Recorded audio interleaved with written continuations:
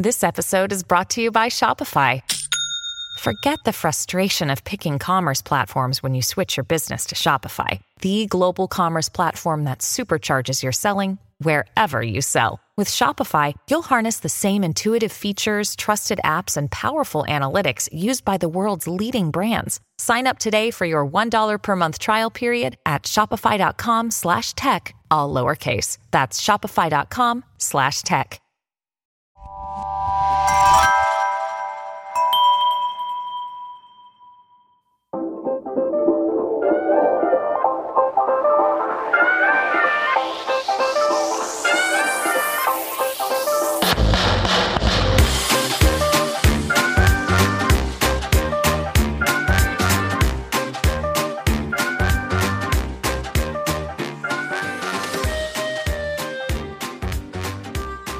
You're listening to Passions and Prologues, a literary podcast where each week I'll interview an author about a thing they love and how it inspires their work. My name is Adam Sokol, and if this is your first time listening in, thanks for joining. If you've been here since the beginning, so happy to have you back.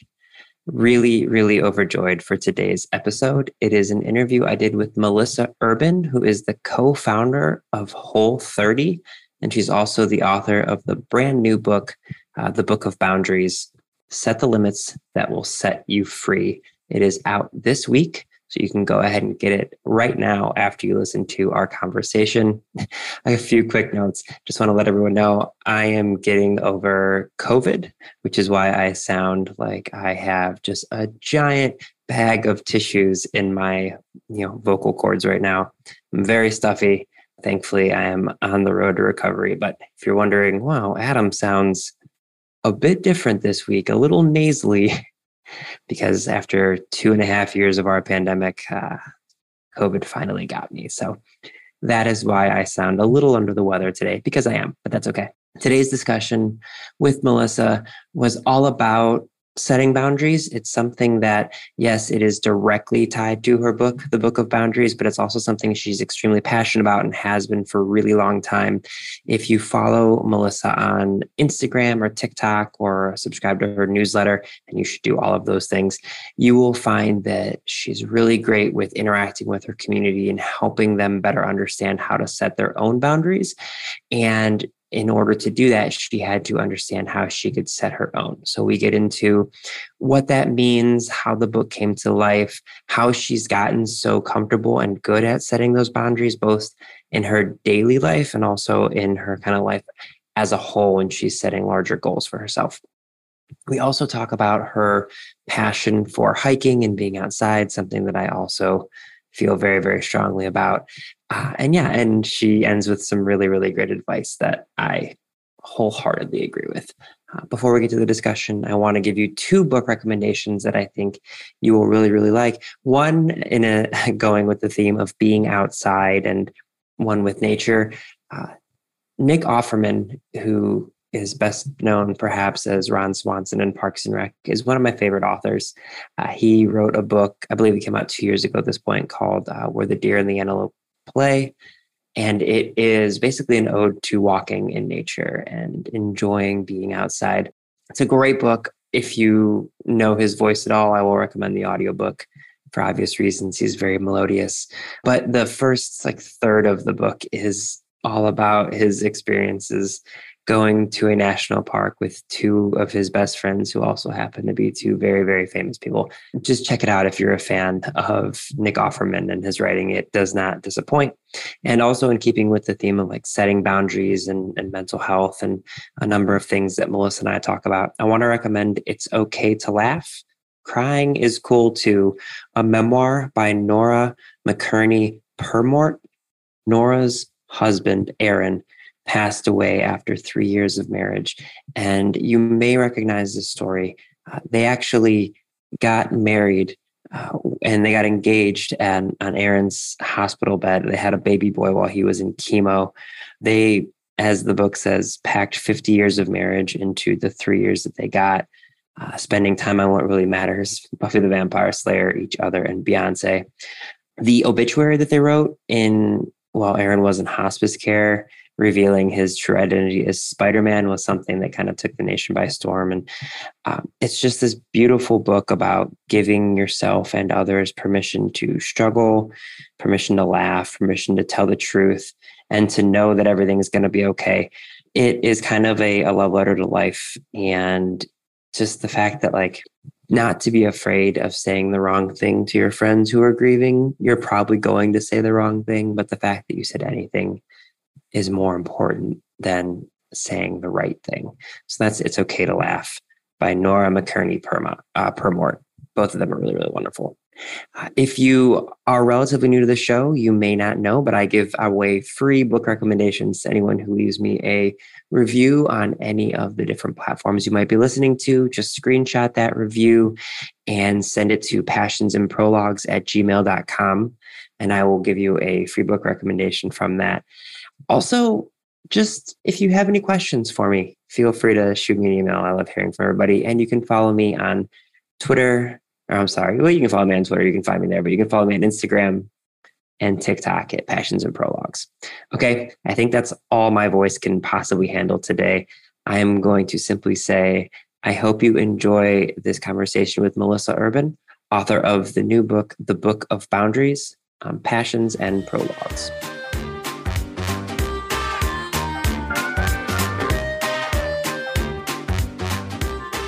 Hey, everybody, it's Adam again, and I am so very excited to be joined by Melissa Urban, who you might know from Whole30, and we might get into that a little bit right now, but that is not what we're here to talk about first. We're going to dive into her new book in just a minute, but first, Melissa, what's the thing you're super passionate about that we're talking about today? Hi, Adam. Thank you so much for having me. I'm really excited to be here. The thing that I'm super passionate about right now and a huge advocate for is boundaries, setting and holding healthy boundaries. Yeah, I love this so much. I was just telling you right before we recorded that this is a thing that I am working at getting better at, and your book is going to help me very, very much. But I want to ask you, when did you kind of first discover this passion for boundaries, and how did it come about? Well, the first discovery happened kind of in a very unexpected moment. Back in, it was over 20 years ago now. As many people through the Whole30 do know, I am a recovering drug addict. I've been in recovery for 22 years now. And the first time I ever discovered a boundary was in a moment sitting at a party, feeling incredibly threatened in my recovery, realizing that if I didn't say something to advocate for myself, my recovery and my very life were at risk. And in that moment, an honest to God boundary just tumbled out of me at this party with my best friend. And I said to him, I can't be here. I'm not okay. I can't be in this environment. And we left. And that was really the first time I ever recall setting a specific boundary to keep myself safe and healthy. And in that moment, it was like the clouds parted and the angels sang, because I realized that boundaries didn't make my life smaller. They expanded it exponentially. And that was really where my personal journey with boundaries started. I really love that, because I recently was having a conversation with a family member. And on the surface, I'm a very outgoing person. I'm gregarious, both of them. Yes. And I love to be, when I'm in a group of people, kind of the life of the party type of a situation. But outside of those situations, this person said, you're a really private person. And I was like, I guess I didn't realize it. And I think what I've struggled with is I don't know how to set up the right boundaries. Like, I'm really great at not responding to a text message. I don't know if that would be a boundary so much as a lack of communication skills. But, for you, you said you kind of discovered this almost, over 2 decades ago at this point. But how did that grow into being this book that we're going to talk about a little bit more in a moment? But also just what was that journey like over the past 2 decades? Because I have a lot of questions about boundaries connected to your community that you've built. Like, how did it become a thing that you're so comfortable talking about and providing feedback and suggestions and help for? Yes. I mean, honestly, the Whole30 program, which I co-founded in 2009, so it's been around for 12 years now. at its heart, the Whole30 is a boundary program. For people who aren't familiar, the Whole30 is this 30-day self-experiment to help you identify which foods work best for you in your unique context. So for 30 days, you're going to eliminate foods that can be commonly problematic to varying degrees across a broad range of people and see what changes, what happens to your energy, your sleep, your mood, your attention span, your cravings, digestion, aches and pains. And then at the end of those 30 days, you reintroduce those food groups one at a time and compare your experience.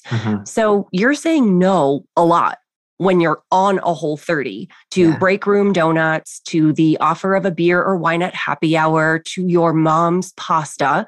For those 30 days, you are declining for the sake of this self-experiment. And people have a really hard time saying no. They have a hard time advocating for themselves. So I've been helping people say no to their food and alcohol choices for the last decade. And I'm really good at it. I'm really good at helping people advocate for themselves clearly and kindly. You know, a boundary doesn't have to be harsh. It doesn't have to be mean. In fact, a healthy boundary isn't. But sometimes people really struggle to find the words. And even before that, they struggle to realize that their needs matter and that they are worth sticking up for, and that making yourself uncomfortable just to keep someone else comfortable isn't necessarily where your priorities should be. So I've been helping people set and hold boundaries on the Whole30 for more than a decade. And once people realized I was really good at that, they started coming to me with their other questions. Well, what about my pushy coworker at the office? What about my mother-in-law who's constantly dropping by without calling first? What about that friend that is always emotionally dumping on me? And I'm really struggling to figure out how to have a healthy relationship. So I started helping them set and hold boundaries in all of these other relationships too. And it just became kind of a subject I was really passionate about and interested in. And I started digging into every area of research and book and paper and, thought exercise I could on the subject. One of the things I wanted to ask you is because for people who, first off, if you're not following Melissa on any social media platform, you are, I love your TikToks, I love your Instagram. You are such a visual person. I love the fact that, recently you've been sharing all these beautiful videos of these mountains you've been hiking up, and it's gorgeous, but you have a substantial following on social media. And I think I saw you say, it might have been on your website or somewhere, but you basically said anytime I would answer someone's question, I would get hundreds more questions, which is how social media works when you have a large following.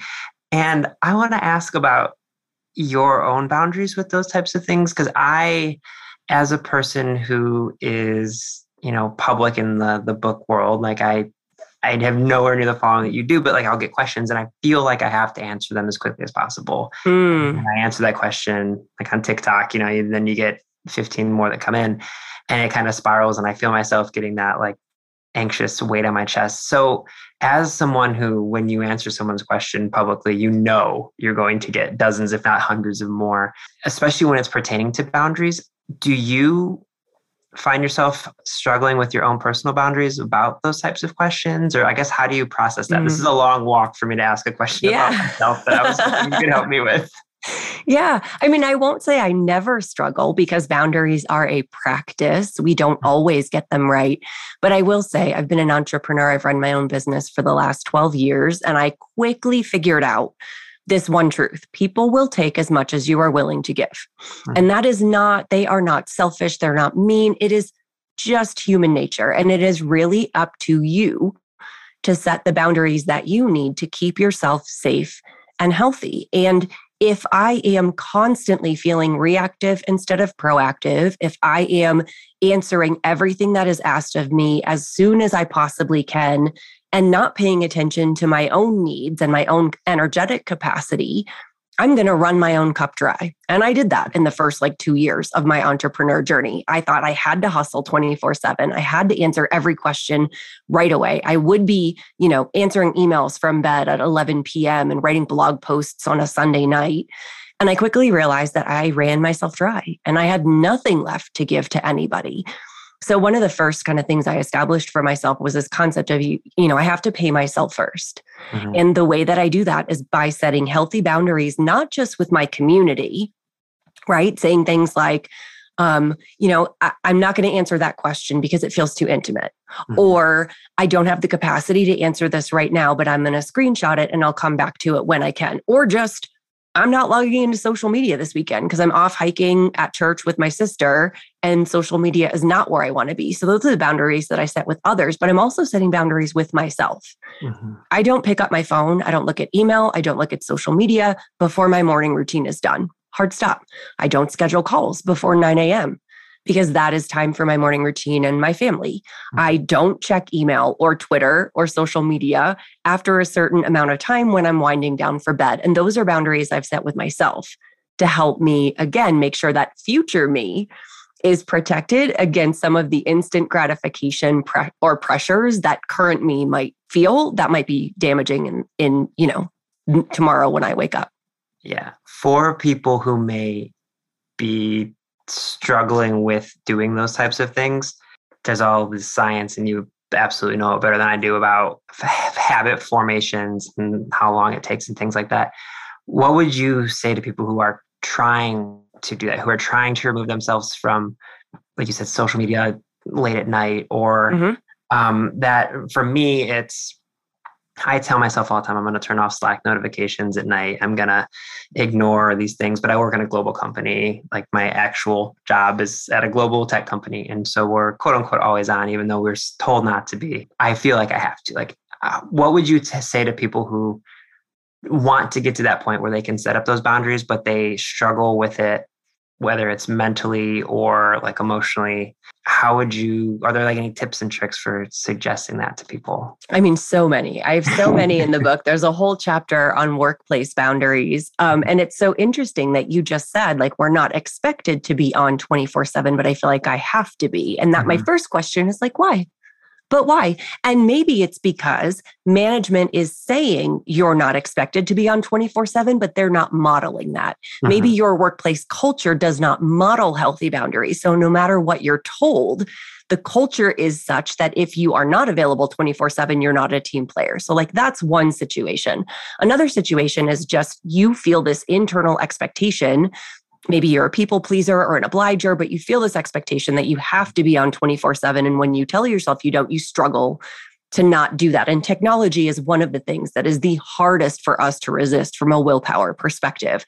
So one of the tips I give in the book is essentially if you are going to set a self-boundary, which very often is the first step in healthy habit formation, make that boundary as easy and clear and black and white as possible. So if you don't want to check social media or check Slack in the hour before you go to bed, you leave your phone in the kitchen to charge and you go into your room to do your nighttime routine. If it is not in front of you, the temptation is not there.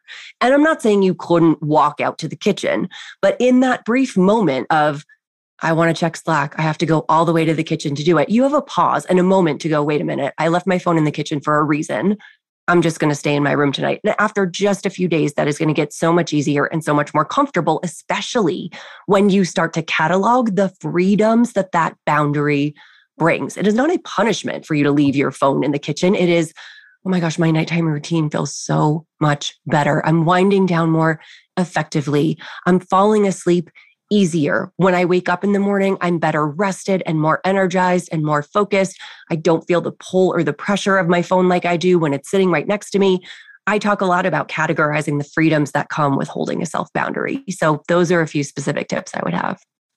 I love that. I will say from my own personal experience, the company I work for is actually great. And I'm not just saying this because I know some of them listen to the podcast. That I will say our leadership is amazing at setting that. My therapist would confirm with your latter thing.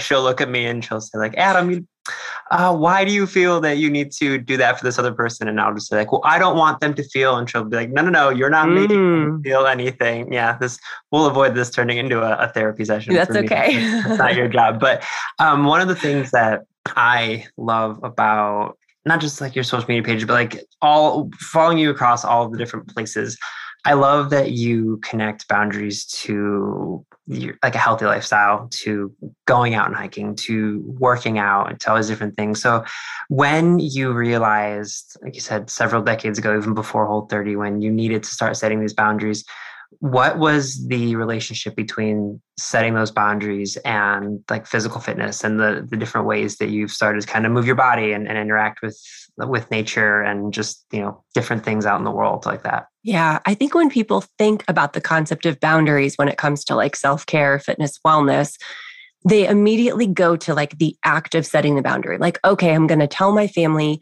please don't come into the bedroom before 7:30 a.m. because between 7:15 and 7:30, I'm doing my like yoga and journaling. But it really starts long before that. It starts by recognizing that you have needs and that those needs matter. It starts by allowing yourself moments and like building in space throughout your day to check in with yourself and ask yourself, what do I need? What would serve me in this moment? What would help me fill my cup? And then listening, realizing that you can trust what your body is telling you. For a lot of us, childhood trauma and various childhood circumstances have taught us. My addiction, for example, taught me that my body can't be trusted, that I can't trust myself. And it took a long time for me to relearn how to listen to myself and how to trust the signals my body is sending me. All of those things kind of have to happen in order for you to realize that you are worthy of setting a healthy boundary, that you don't have to keep setting yourself on fire to keep other people warm, that their discomfort is not more important than your own needs, or their comfort is not more important than your own needs. So you have to get to that point first and recognize it's a small boundary. It's a small ask. I'm asking my family to give me 15 minutes of alone time, but like I deserve it. The bang will be worth the buck because when I come out, I am a recharged, happier, more grounded, more peaceful, more patient mother or spouse or roommate.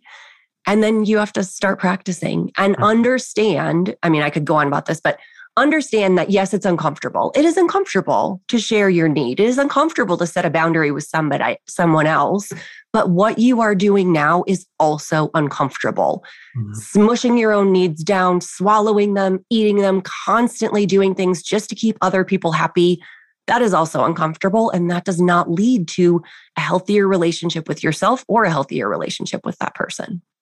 If you're not selling merchandise that says you don't have to set yourself on fire to keep other people warm, you should be, because that is such a beautiful sentiment and it perfectly encapsulates my constant daily struggle with myself of like doing that, of putting people so far ahead of myself that I'm constantly like, I find myself being much more drained. And I'm like, why am I so tired at, 8:30 at night? And it's because I'm trying to put other people first. And you mentioned, getting those few minutes in the morning to, like you said, if you have that time to kind of reset and do these different things, you're going to be much more, just a better version of yourself in the world moving forward. I'm curious because, like I said, I am just obsessed. Speaking of addictions, I'm like addicted to looking at all these different hiking photos and videos you share.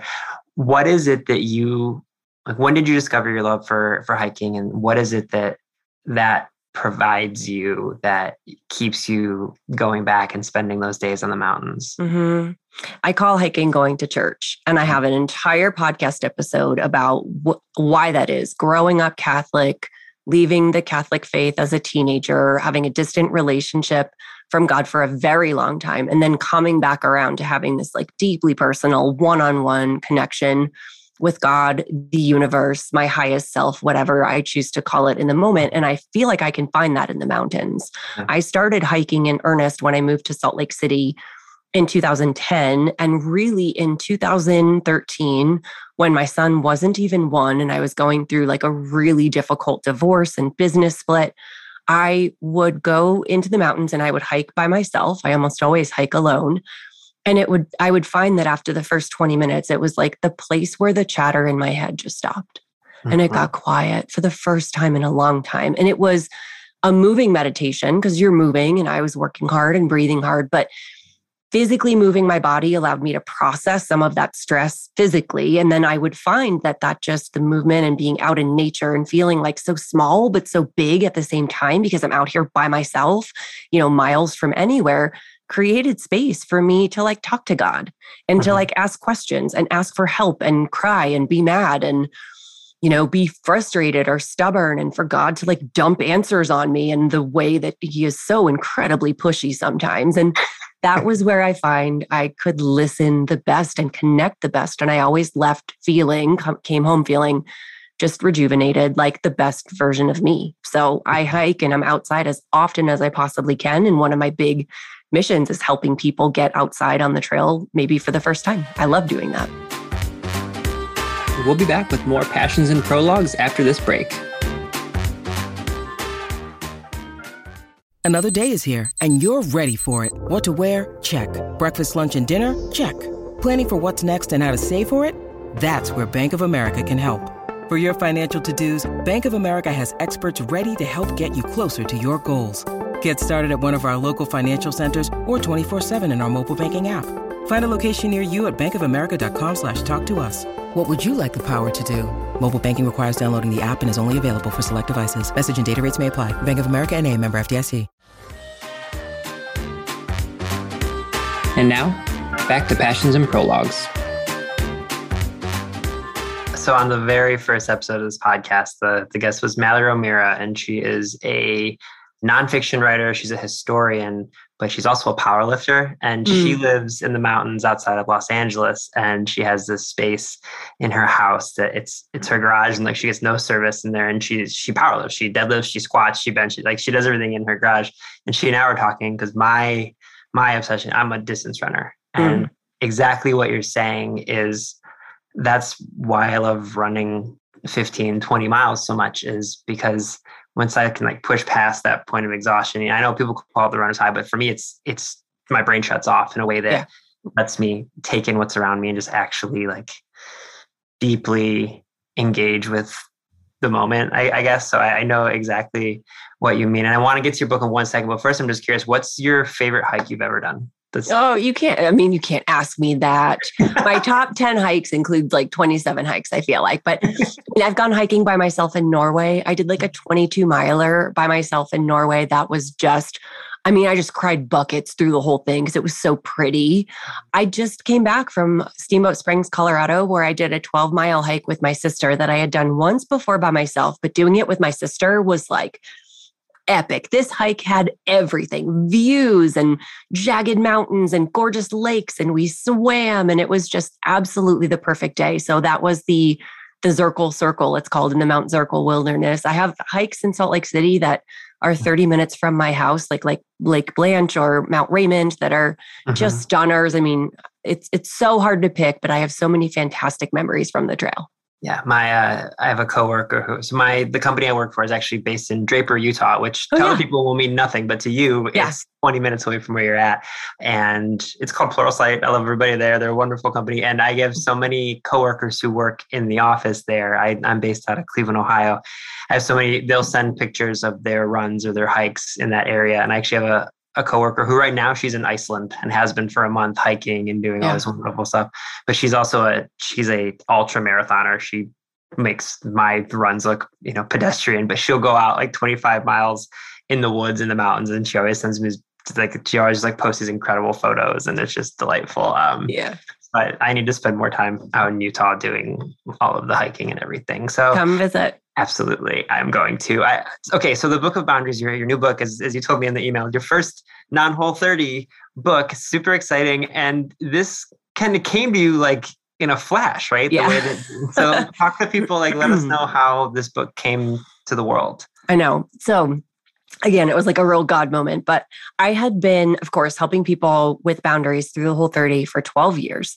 And then really since the pandemic hit in 2020, I was constantly talking about boundaries on social media and in my newsletter. People were really struggling around all of a sudden they're working from home, and like home and kids and school and, chores kind of all blended together. And they struggled with that. They struggled with having to talk to friends and family who felt differently about COVID and vaccinations and getting together in person. So I was constantly talking about boundaries. And again, the more I talked about them, the more questions I got.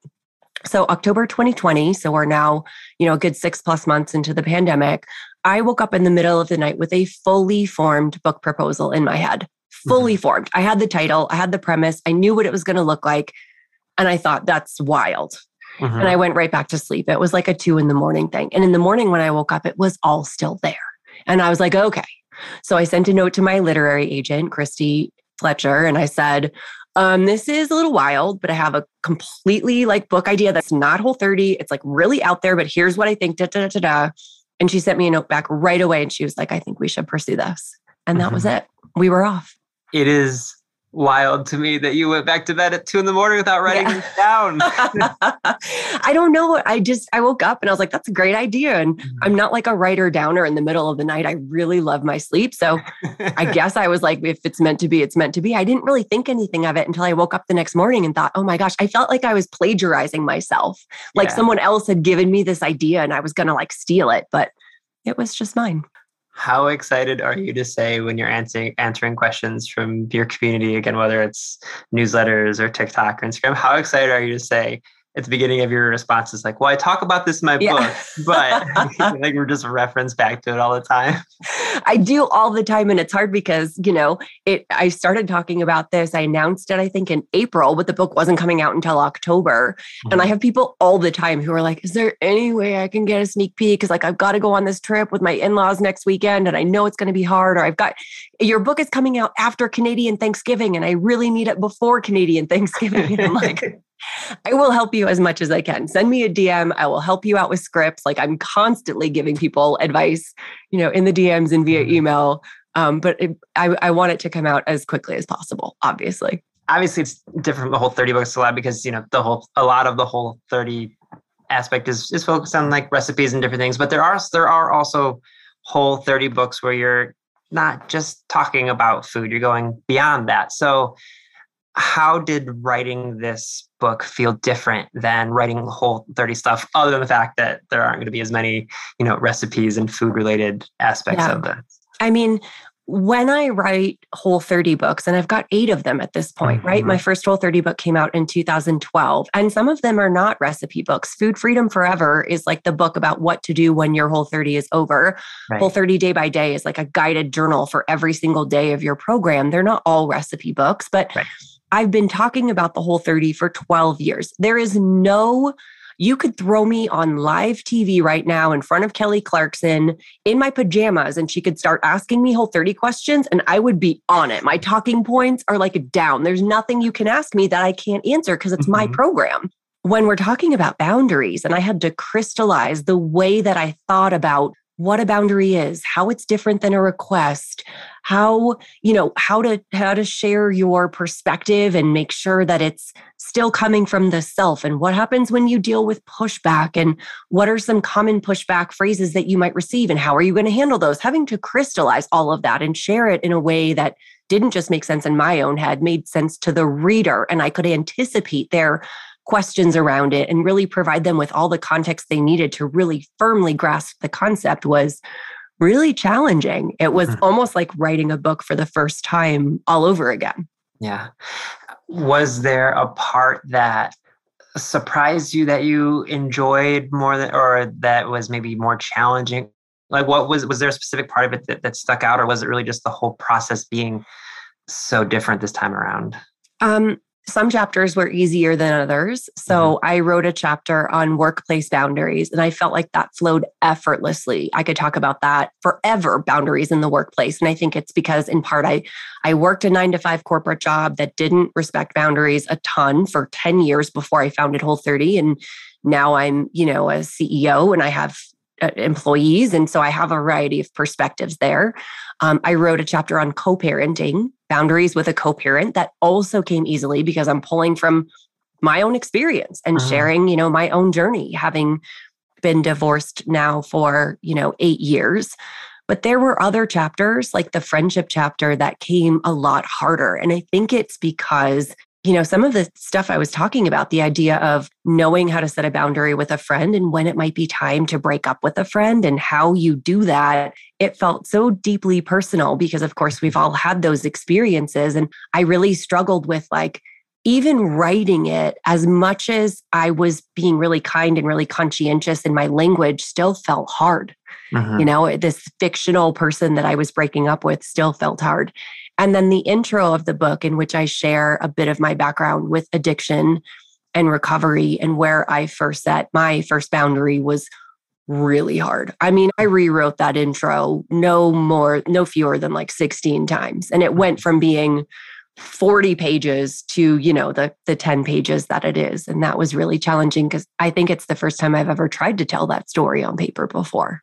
That was going to be my question, is why do you think that was hard? Because do you think it's just because it was the breadth of the story, like the whole story that you were trying to tell, as opposed to just being comfortable with telling people like, I have, had an addiction problem and I'm recovering from that? Do you think it was that you wanted to dive into it that was so challenging? Yeah.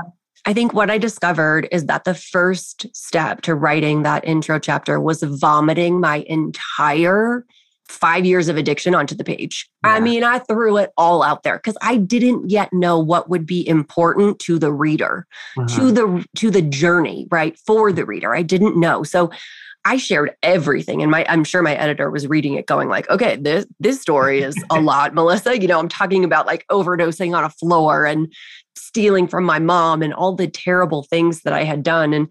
And it was okay. It needed to be like that. And what I did was took this like giant block of wood and I just started carving it away, figuring out what was actually important. And I think I was really good at self-editing such that my editor didn't have to say like, you got to cut this whole thing. I was good about saying, I don't think I need this. This isn't the tone that I want.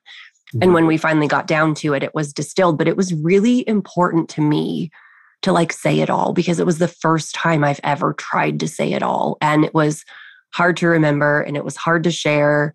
And I felt like bits and pieces really needed like teasing out and I had to stop a lot.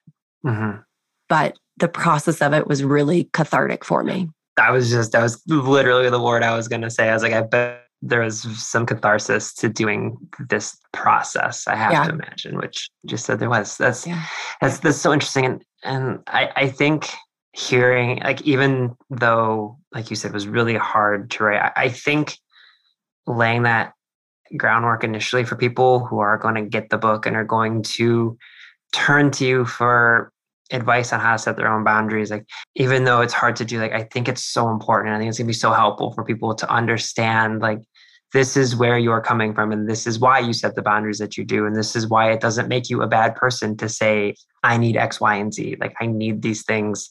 And here's why. Here's the person I am when I'm not setting the boundaries, or here's the person I was rather. And this is why this is important. Like, I just have to imagine you're going to get so much positive feedback from people saying, like, thank you for putting that at the jump so that we better understood. This isn't a question. This is just me saying, I love that you put it there in the beginning. I mean, I certainly hope so. I think if you look at me now, you would not go, oh yeah, that person was definitely a drug addict for a really long time, right? If you just looked at my Instagram and my TikTok and my life and my business and stuff, I've come a very long way. It has been 22 years, a lot of therapy, a lot of hard work.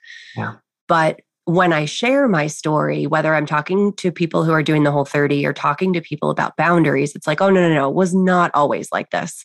Yeah. It was not always easy for me to say no. It was not always easy for me to stick up for myself. I didn't trust myself and, the signals my body was sending me. And I think it's really important to share that. And if I had just written this book for people in recovery, if this entire book was dedicated to helping people in recovery set and hold boundaries, like, that would be worth it. The idea of boundaries in recovery, especially early in recovery, is so incredibly important. So if I can help people along their recovery journey as well, which is a huge passion of mine, then by telling my story, then like, absolutely, I'm going to tell my story.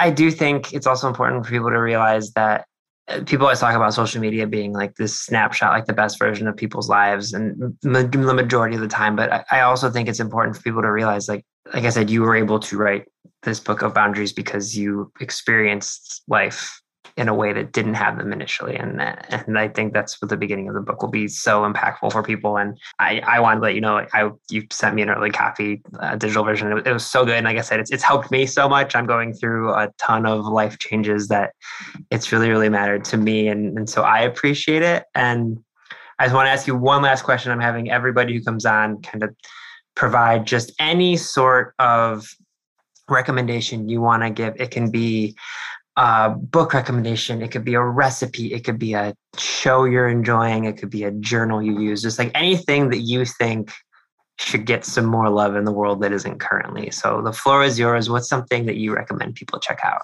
Okay. I mean, it's not something that people can check out, but maybe you should. I cannot tell you the impact that walking has had on my life. Walking, going for a walk. Sometimes they're 10 minutes. Sometimes they're an hour. Sometimes I walk fast. Sometimes I meander. Sometimes I had headphones in and I listen to music or a podcast. Sometimes I don't listen to anything and I'm just like present. I have my dog sometimes. I have my kid. Sometimes I wear my like weighted rucksack. Maybe I'm walking uphill. Maybe I'm in nature or at my park. I cannot tell you the impact that walking has had. It is so fantastic. And like science backs me up, fine. But from my personal experience, it's so good for my mental health. It is so good for just feeling grounded and centered. I say this all the time, but walking is exercise and it counts. Let's not like forget that. And there are so many times, especially in this kind of place of self-care that I'm in right now, where I really want to move and I know I'll feel better if I move, but I do not have capacity for a really hard workout, heavy weights, an hour of yoga or a hike. And I'm like, I'm going to go for a walk. And it just has changed everything. My devotion and love of walking in the last, I don't know how many years, but like, especially since COVID started, I encourage people, if you're just like looking for one thing to add, make it be a walk. I love that so much. This was so delightful. Melissa, thank you for joining me today. Thank you for having me. What a great conversation.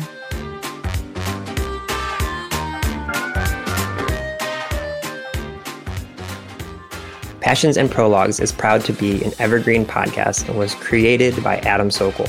It was produced by Adam Sokol and Sean Rule Hoffman. And if you are interested in this podcast and any other evergreen podcast, you can go to evergreenpodcast.com to discover all the different stories we have to tell.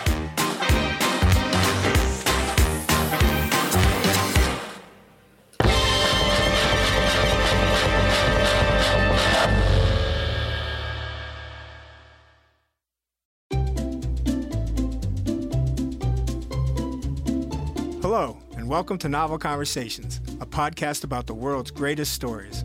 I'm your host, Frank Lavallo, and for each episode of Novel Conversations, I talk to two readers about one book.